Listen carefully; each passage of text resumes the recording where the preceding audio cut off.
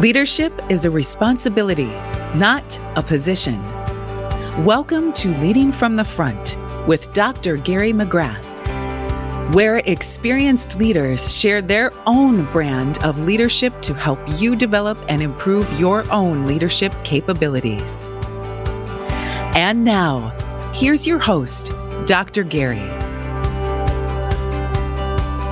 I'm Dr. Gary, making good bosses into great leaders with compassionate accountability. Welcome again to Leading from the Front, where leadership is a responsibility, not a position. And today's guest was drafted into the NFL in 2003 as an offensive lineman. And at 6'6" and over 350 pounds, we can honestly say he was well suited for the position. After 5 years in the league, he decided to retire, and he founded his own construction company, Ogden Premier Enterprises. After several years of fast growth, the business went bankrupt, losing almost $2 million on a single project in 90 days. Having a few construction clients myself, I know how that can happen. These were dark times, but he pulled himself together, got a part-time job as a custodian, and with hard work and determination, he started a new career as a keynote speaker, executive coach, best-selling author, and marketing leader focused on helping to build the success of others through his company, Ogden Ventures. Some of his accounts include Home Depot, the National Football League, JP Morgan, Cisco, New York Life, and one of my favorites, First Citizen Bank, because, well, I'm a customer. In 2018, he was named the subject matter expert by the North Carolina USO on leadership from within. For those of you not familiar with the USO, the United Services Organization, their mission is to strengthen America's military service members by keeping them connected to family, home, and country throughout their service to the nation. And being a veteran myself and my father, I can actually remember many years ago walking into a USO location in Paris, France with my dad and my three brothers. And the warm welcome we received walking into that door. They do great work, and I appreciate the work that this man does for them. He is presently the co-host of Lev and Marques podcast. Please welcome former NFL player, author of Sleepless Nights, professional speaker, and coach, Marques Ogden. How you doing, Marques? I'm doing well, Dr. Gary. How are you? I'm terrific. I know that was a little long intro, but you've had a busy life for a young man. I call you young because you're a few decades younger than me, Marques, but you've had some good things going on. We want to talk about that today and talk about how that has focused you where you are today and developed your leadership capabilities. When I read the things, you had big highs with the NFL, in your 20s, started this construction company, you're kicking ass, taking names, doing great. Bam, and it hit you. Like a ton of bricks. Tell me what going through that experience did for you as a man, as a leader, and what happened? Well, Dr. Gary, Ogden Premier Enterprises, my construction company, had a ton of success. We started as a small concrete and demolition contractor in Baltimore City. We grew when one of my mentors went out of business. A huge void opened up for earthwork, construction, utilities, semi-erosion control in the Baltimore City region. We stepped into it. We had a lot of success very quickly. We grew from $4 million to 10 to over 15, in a really short amount of time. But what really happened was, Dr. Gary, and I have a saying, if you are not prepared to handle success, success will handle you. And as a result of that, I ended up really becoming egotistical, very arrogant, very self-centered, not really relying on my people and not trusting them and not treating them like they deserved. And as a result of that, Dr. Gary, my best employees left the organization. That in combination with a big job where I spent about $3 million of my money, give or take, over the project's estimated value, which was $4 million. Once I spent that $3 million and it was not paid back by the developer and contractor, I went bankrupt and I lost everything in 2013 when I moved to Raleigh with $400 to my name. And I had not an idea of what to do next in my life. I had a couple of jobs that I did. I had a job at Merrill Lynch, but I was only there for about 2 months and I got fired, all my fault. Went to a construction company the next day. was there for 5 days, got fired after that. So I was fired from 2 jobs in the same week, and I was left bankrupt. Well, in the process of filing a bankruptcy, I was broke both financially, mentally, physically, and emotionally. Now, it wasn't to the point where I was broken, but I was just broke. I tell people all the time, you can have a bend, but never break. So I wasn't broken. I was just broke to that point. And I was almost broken, almost, but I didn't get there. And thank God I didn't, because if you get to that point, Dr. Gary, it's hard to bounce back. But I was broke financially, mentally, physically, drained, and I was just literally almost down and out at that time, which was basically the summer of 2013. So when you think back on those times and you say you were broke but not broken, what do you think gave you the strength and the courage to not go to being broken? I mean, a lot of people might have stepped over that line. It's a tough place to be, with losing your business, losing jobs, feeling like, look, I don't like to use the word, but feeling like a loser. You're just losing, right? Mm-hmm. What got you through that? So I started coaching kids football as dressing, which was great. It was just nice, but that didn't really wake me up because I was just making a bunch of money. Well, I was making a little bit of money. Excuse me. I had a bunch of clients, but not making a lot of money, because when you do personal training, you sell things for like 3 for $129, 6 for $250, which is nice. I mean, nothing wrong with that. It pays bills, but she'll make a lot of money. So I was just basically making enough to stay afloat and not go homeless, because the NFL, through the Gene Upshaw Trust Fund, paid 4 months of my bills. So with those 4 months of bills being paid, I could stack money away and try to save. So once that was going to be running out, I could try to get back on even keel. Well, because of the fact that I ended up, getting fired from those jobs and all that type of stuff, I started doing the training, which was fine. But I ran into a snag when all my kids were starting to play football during their practices and their seasons in August. So my training got less and less, and I needed money. Bills didn't stop. So I took a job because one of my clients owned a janitorial custodial business and she needs some help. And I worked for $8.25 an hour on the night shift, 10 p.m. till 5 a.m. And I ended up getting myself and hitting my rock bottom moment of clarity as a custodian when somebody's trash, rotten meat, nasty protruding garbage covered my body, my skin, and my clothes in that September 2013. And that was my wake-up call. Instead of going further over the edge and just jumping off, that moment, Dr. Gary, pulled me back from the edge and made me realize, all right, if I'm going to go, the edge is right here, edge, ledge, whatever you want to call it. This moment is going to either send you one or two ways, Marques, off, and you're just going to be done, or it's going to pull you back to get your life back on track. Pulled me back, and then I came home that morning, I wrote down my 3 biggest strengths, and then I realized what I want to do with my life, which was become a keynote speaker, and I started my career in that trajectory. So how are you using that now? That experience, and we've all had, many of us have had experiences. I had in 2010, was on the edge, broke but not broke. And I had to go home to my mom in Connecticut and tell her, with the things that I was going through in my life, that I'm not going to jump off the bridge. The bridge is right there, and I see the bridge, but I'm not going to jump off. I'm okay, because of the things that my parents taught me, because of the strength that they gave me, and knowing that both of my parents were still alive, both of them were still healthy, and both of them were still telling me that they're for me. Were there people there for you that kind of helped you get through this?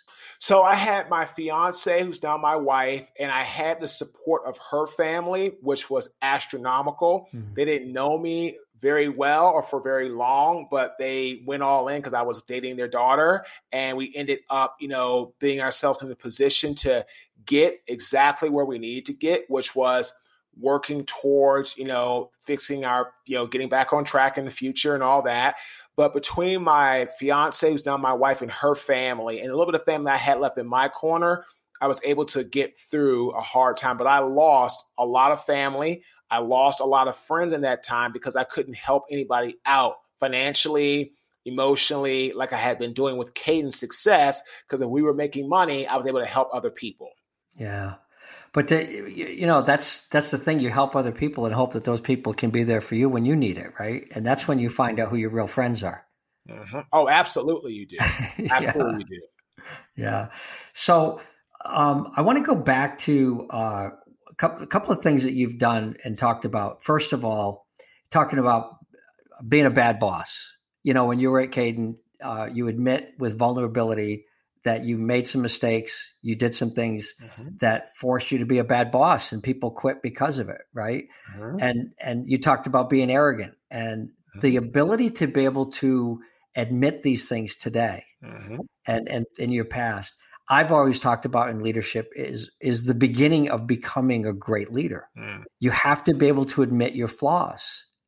Couldn't agree more. So what do you think about that? How do you help other people now that whether they're on the edge or they're not, but they're arrogant and they're think they know it all. They're not really coming to grips with their strengths, limitations, and truly connecting with other human beings in an authentic way like you do today. Well, what I tell them is that success takes a long time to build, but dropping or hitting rock bottom, losing it all can happen in the blink of an eye. It took me almost 6 years to build a multi-million-dollar construction company. It took me about 90 days, just 3 months, to pretty much lose it all and lose everything. Yeah. So what I tell people is if you want to risk putting your empire, putting your legacy, your business in harm's way, because of a little word, 3-letter word called ego, which I say stands for exaggerated, glorified opinions, then have at it. But I'll say this to you also. I'm a guy that did that. I'm a guy that lived on that. I'm a guy that literally lost everything because of his ego. So take it from me. It can happen really quickly. $15 million a year business, height of the Baltimore market with our brand. We were minority contractor of the year. We were doing all these great things. In a matter of days, around 90 to be exact, but days, lost it all. So I tell people all the time, your ego can ruin everything in the blink of an eye. And it's usually the biggest silent killer of any organization. Because most of the time, if you're not looking around or trying to focus on it, you don't see it until it's too late. I love that. Exaggerated, glorified opinion. And I'm going to use that because when we talk about leadership all the time, we talk about putting your ego aside and building teams. And if you think you've got the only opinion in the room, you're not building teams. And that's how you lost your team, isn't it? Correct. I lost my team because I did not allow them to express themselves without fear of being judged. And once everybody was afraid of being judged, people stopped talking. Once they stopped talking, they felt they weren't valued. The minute they felt they weren't being valued, they were looking for the door or another job to go to. So just to kind of look at some of the symptoms of that disease, that ego disease, if you go back and talk a little bit about when all of this was going down in that period of time when things were falling apart and people were quitting and you were probably, I'm going to guess you were probably getting frustrated and aggravated and irritated and angry that these people were leaving you and not realizing that at the time, not realizing that it was your ego that was the real problem, right? Talk a little bit about what was your thinking back then, and what are some of the things that if you were talking to me as a young man and I've got an ego and I think I'm all cool and everything, what would you tell me? What would you say to me that says, look, these are the things you got to look out for? Which I tell people all the time is a couple things. One, success can be phenomenal, but it also can be deadly. Because if you start thinking that you are better than what you are, you got a problem. Number two, if you feel everybody around you is always agreeing with you, that's another problem. Because at the end of the day, I tell my team all the time, challenge me. You don't like this. Tell me why. Let's discuss it. Let's try to make something happen. We can move forward. But I don't expect everybody just to say, Marques, you're right. You know what I mean? And I'm assuming that back then you weren't saying that. You weren't asking them for their opinion. Back it's like, if you don't say it my way or like I want, you're fired. Like that's what it was. I mean, let's call it what it is, Dr. Gary. It's like either my way or you're fired. There was no, let's talk about it. Let's have a dialogue. Nope. Yeah. No, you don't want to do like I do, you're gone. Yeah. So it's like, and the third thing is if you start to think that everything you say and everything you do is right, there's another problem. Mm-hmm. Because at the end of the day, you need to be open to dialogue, conversation, and discussion to actually make great things in organizations. So like for our team, we have my website designer, my web developer is from Lebanon. He's Lebanese. My business partner, Dawn, Caucasian female. Albert, African-American male. Dominant African-American male. We're hiring a publicist, Ben, who starts in February. She is Vietnamese. And I tell everybody here fits the culture. We all fit. Question is, can we all just align and work together? And if you think that you can't have somebody challenge you or ask this or this, that, you're in the wrong room. You're not going to work here. So to me, everybody fits the culture, right? Until you show me that you don't. Mm-hmm. Once you show me that you don't, and my team that I have constructed now, because Ben is actually new. We're going to start with her in February. So again, Albert, Donovan, George, Dawn, and myself, we work like a unit. And we're adding Ben.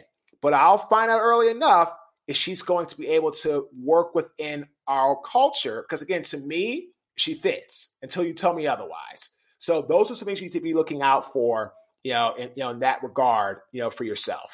So talk to me a little bit about how you determine if someone fits the culture. So what I do is I want to know, is somebody actually going to be open to dialogue? Is somebody actually going to be allowed to create an alignment with a shared vision with somebody they may not agree with?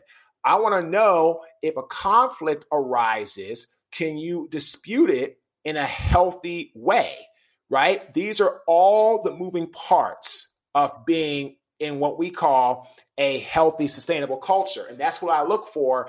You don't have to always agree with me or everybody else, not a problem. But if you don't agree, do you not agree and try to shun someone or belittle someone? Or you say, I don't agree. Can we talk about it? Can we discuss it to see what makes the most sense? So have you had someone that you've had to fire or get rid of or remove yourself from because they didn't fit the culture? And talk about that. How did that? Yeah, I don't want any names. I just want to know. Fine. Yeah. I had a gentleman who was helping us with some doing some online course work. And unfortunately, he did not get along with George, my web developer. And George is from another country, Lebanon. George is not big on, he thought, man, he's trying to slight me. He's trying to make comments. I'm like, dude, George is from another country. Like, he doesn't see humor and all that like we do. I don't see that. And then he said, well, man, either he goes or I go. And so then I talked to Dawn and I talked to my other team members and I said, George has been great with everybody. George has worked well with Dawn for years. Him and Albert were starting to know each other. They got along well. Donovan wasn't here at the time, but so it was the core of me, Dawn, George, and Albert. And I made the decision to let this other person go and I found out that person was intimidated by George because he wanted to run SEO, all that stuff. And I just made the decision, said, look, I don't have time for this type of, high school, junior high behavior. I don't have time for it. We're grown people here. If we can't resolve conflict healthy and in a way that's not confrontational, you can't be here. And so we end up letting that person go. Best thing for us to do, because now our team, we have a healthy, sustainable group. We all work well together in all that regard. It's amazing to me the number of organizations that I've worked with where you have what I call them emotional black holes. In some ways, people just I guess the phrase I always use, Marques, is people always add energy to the room. Some when they walk in, some when they walk out. Mm-hmm. And when people are walking out and adding energy to the room, then they need to stay out of the room. It's that simple. And it's not because they're bad people or anything. It's just that they don't flow with the other people in the organization. And I think one other thing I want to point out is you talk about you have someone from Lebanon, from Vietnam, different ethnic backgrounds, and none of that matters. When you talk about values and getting along and working well together. It's almost like if we were on a video call and I can't see you, I may treat you differently because I have no perspective on anything about you in terms of your ethnic background, your skin color, your nationality, or anything. And all of a sudden, the conversation just becomes based on the merit of what we say and do. Mm-hmm. And I was brought up that way by my military father. He was in submarines. When you're under the ocean at 100 feet with 100 other men, they only care about one thing. Get the mission done. Can you do your job? That's it. You can't do your job, we're going to die. Get off the boat. You're 100% right. And like this, and that's what has to happen in business. Like you have to put aside differences, all type of stuff. Look, to me, I only see people that can either do one or two things. Either you can get the job done or you can't. If you can't get the job done, no harm, no foul, no issues. We can't work together. If you can get the job done, I don't care what color you are, what gender you are, your sexual orientation, your ethnicity. I don't care about any of that. You could be a college graduate, you could be a PhD, you could be a GED, you could be a high school dropout. I don't care. If you can do the job, that's all I care about. And I learned that from my father. My father hired back in the late 70s, early 80s, who was best for the job. That's it. That's all he cared about. That's how I am. And that's how we have been so fortunate here at Ogden Ventures to grow, because we have team members that all work well together, alignment around a shared vision, and everybody likes each other. And when you like each other, it's so much easier to actually work together. And I think that the next step of that is that's a competency. Can you do the job? But the next part of it is, can you do the job and get along with the team members? Sure. Because you played at a high level, playing in the NFL and everything. And I know I play competitive tennis at a national level. I just came back from a national tournament. Love to play tennis. And when I play doubles, there's a certain chemistry between me and my doubles partner. And I've been on the tennis court with other people, and you're kind of like, it just doesn't flow. They're not a bad player. They're competent, but there's something about their style, their strategy, their approach. I was actually playing, just a little aside, with a friend of mine the other day, and he goes across. If you play tennis, he poaches, which is going across the net and hitting a volley. And I went behind him. I went to the other side because you flow as a team. And I hit the volley and we end up winning the point. He turns around and goes, wow, you had that covered. I'm like, well, yeah, I had that covered. It's just good doubles. I mean, you just move, right? Mm-hmm. And he played with a lot of people that just don't move. They just don't know how to play. They're not competent, or their energy isn't there. I mean, I'm sure that a lot of the things that you learned in sports, and we all learn in sports. I played soccer. I learned how to play soccer in Scotland. How about that for a little tidbit, right? For an American, right? And I think sports helps us a lot in a lot of ways to learn how to get along with a lot of different people that are competent, work hard, and you want to succeed and win together. And that's it sounds like the way your team is doing it today.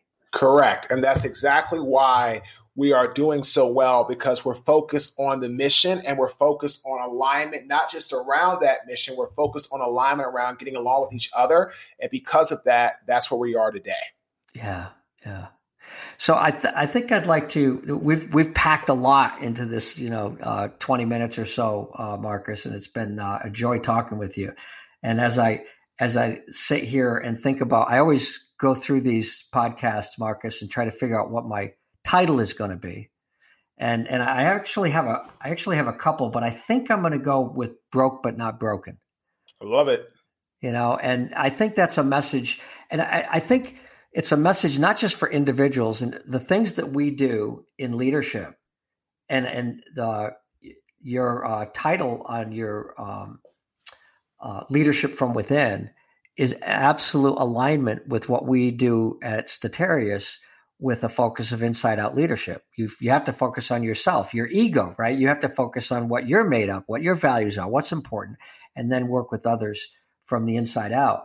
And I think that if we're struggling in the world, broke but not broken, mm-hmm. and there's a lot of struggle going on right now, then we need each other. Mm-hmm. Agreed. And here's the thing. If we're broke but not broken, We have to be strong enough to go out and get help from other people to actually help to rectify or put us back together, not to take care of us, but to at least give us that jump start that somebody does care about you. Like, don't take care of me. Just show me that you care. And that should light the fire from within me to want to go out and get things done. That's how it should work. And that's how I believe great teamwork and great corporations build and work. And it's not a mystery to me or a surprise why you have the same pretty much Fortune 500 clients. As you said, I've worked for, as of, we were hired by Oracle NetSuite, who was bought out by Oracle yesterday. So that is now our 35th Fortune 500 client in the last about 6 years. Nice. You don't get that type of client base, those many organizations to work with you if you're not the best. They could pick whomever they want at the price that they want. That's just the way it is.